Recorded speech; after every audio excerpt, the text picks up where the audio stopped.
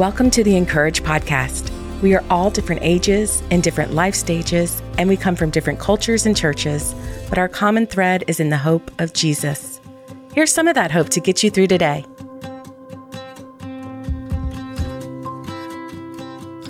Today's article is by Becky Keife and is titled The Extraordinary Power of Hope and What We All Need to Learn from 13-Year-Olds. As we pulled up to the field that morning, I checked the time on my phone and immediately wondered how long the game would last. If history repeated itself, we should be done by noon and able to move on from the difficulty of the last few days and enjoy the rest of our weekend. We set up our folding chairs behind the fence along the first baseline and settled in for what was likely to be another beating. This was Game 4 of our son's 13-year-old All-Star Pony Baseball Regional Tournament. To say the first 3 games didn't go so well would be an understatement. Our team got mercied every game. That means instead of playing 7 full innings, each game was cut short because we were down by 10 runs in the 4th inning or 15 runs in the 5th.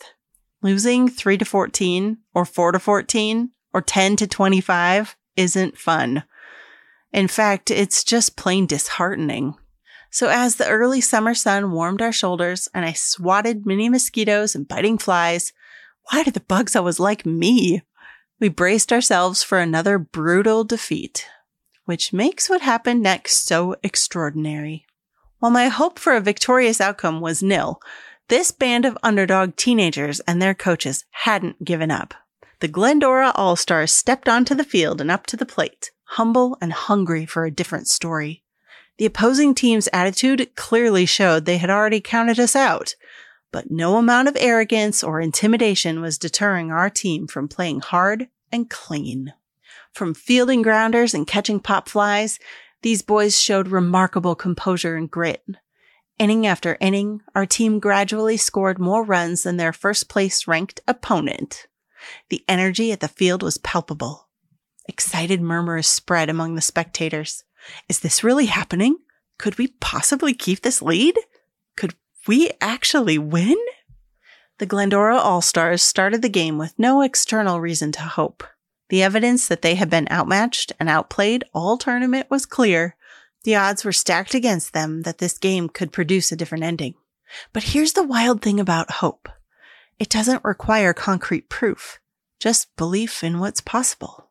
I think about the times in my life when it feels hardest to hope.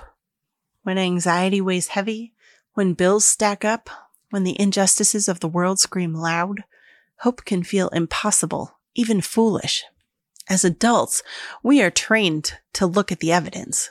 We are told to trust logic and statistics more than things like passion and intuition. But when we focus only on what can be seen, like numbers on a scoreboard, we miss out on the wild goodness, beauty, and possibility of what is unseen. Hope helps us fix our eyes and hearts on that which is beyond mere calculation or reasoning. Hope isn't a falsely shiny filter meant to blur the hard. It's okay to acknowledge when circumstances feel insurmountable or discouragement feels like a lead blanket. Rather, hope helps us recognize that the hard is not the whole truth. The hard we face today, on the ball field or in the boardroom or in your messy living room, is not the end of the story.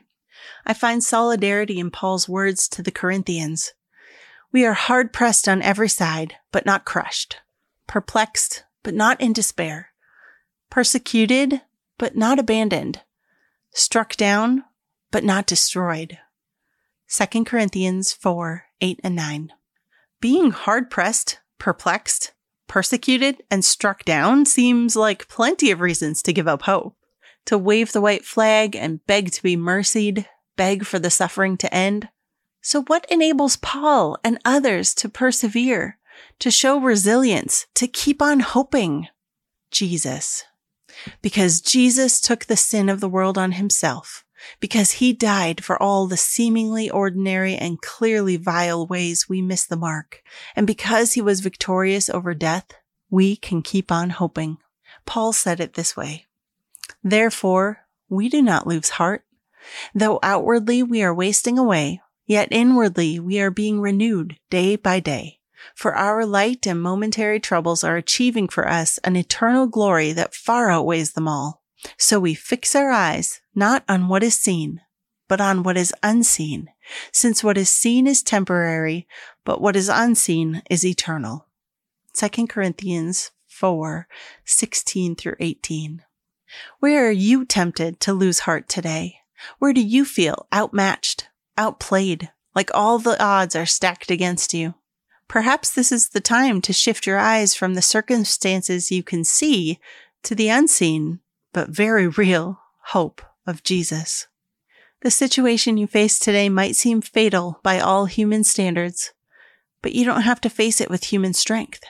If you feel doomed to defeat, it's time to rely on the one for whom all things are possible. The previously defeated Glendora All-Stars ended up defeating their first place rival 17-10. Later that day, they went on to compete in the championship game. Was their victory a fluke?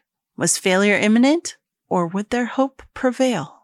Several hours, and countless bug bites for me later, the most unlikely group of 13-year-old boys held the championship banner. For our SoCal small town, it was a magical moment not one spectator or player will soon forget. But even more than the shiny medal my son proudly wore around his neck, I will remember this day as an example of the extraordinary power of perseverance, humility, and hope. If you are trudging through days of defeat or discouragement, remember that this is not the end of your story. I'm praying these words for you. May the God of hope fill you with all joy and peace as you trust in him, so that you may overflow with hope by the power of the Holy Spirit. Romans 15:13. To read more from our writers, visit encourage.me.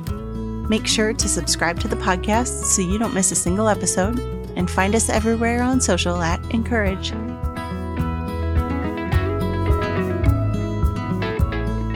Dive into God's Word with summer soul care resources. From devotionals and books to Bible reading plans and free e-cards, Dayspring is committed to help you experience and express the life-changing message of God's love. Visit encourage.me/podcast to find out more. The Encourage podcast is brought to you by Dayspring. For over 50 years, Dayspring has created quality cards, books, and gifts that help you live your faith. Find out more at dayspring.com.